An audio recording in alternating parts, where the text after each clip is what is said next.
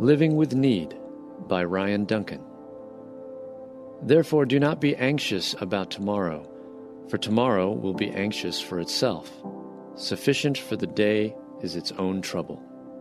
Matthew 6:34. It all began with an enormous doctor's bill. Over the past few months, I had been trying to do a better job at budgeting my finances. This had never been one of my strong points, but slowly, surely, I felt like I was starting to make progress towards becoming a true, independent adult.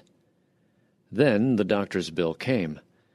Aside from putting a huge dent in my finances, what made things even more frustrating was that I began to recall the appointment in question. The doctor had been almost 2 hours late and had left me waiting in one of those small service rooms, convinced I'd die of old age before he arrived. After that, there had been the tetanus shot that left my arm feeling stiff and sore for the rest of the day. Now I was looking down at a small piece of paper that told me I was expected to pay a ridiculous sum of money for the inconvenience of both. I decided the first thing to do was pray and ask God to help me with my finances. Once I had finished, I began flipping through my Bible for some sense of assurance. I finally landed on this verse in Philippians.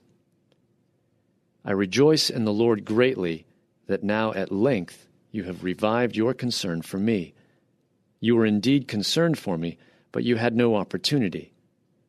Not that I am speaking of being in need, for I have learned in whatever situation I am to be content.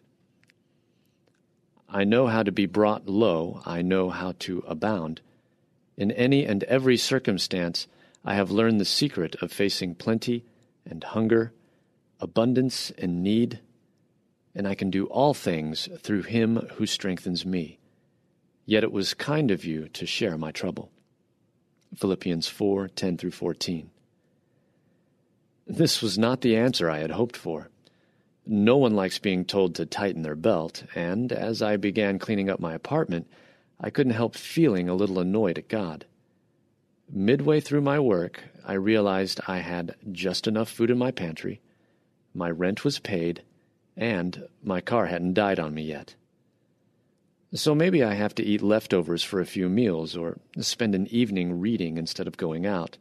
So maybe I was living with a little bit of need. I had a lot more than many. Sometimes it's easy to overlook the ways God has blessed our lives. We worry about what we don't have instead of looking around and acknowledging that God has already provided. So when times of need start to make you worry, remember that God will always provide, though not always in the way you might expect. Intersecting faith and life. Count your blessings.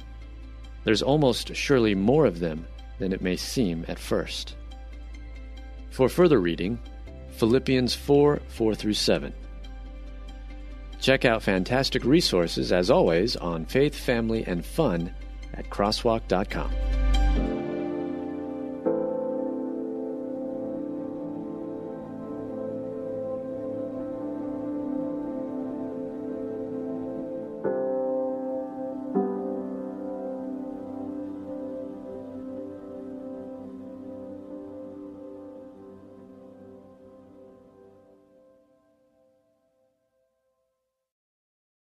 Hi, I'm Beckett Cook, host of The Beckett Cook Show. I lived as a gay man in Hollywood for many, many years until I had a radical encounter with Jesus 13 years ago. Since then, I've gotten my master's degree in seminary and published a book called A Change of Affection.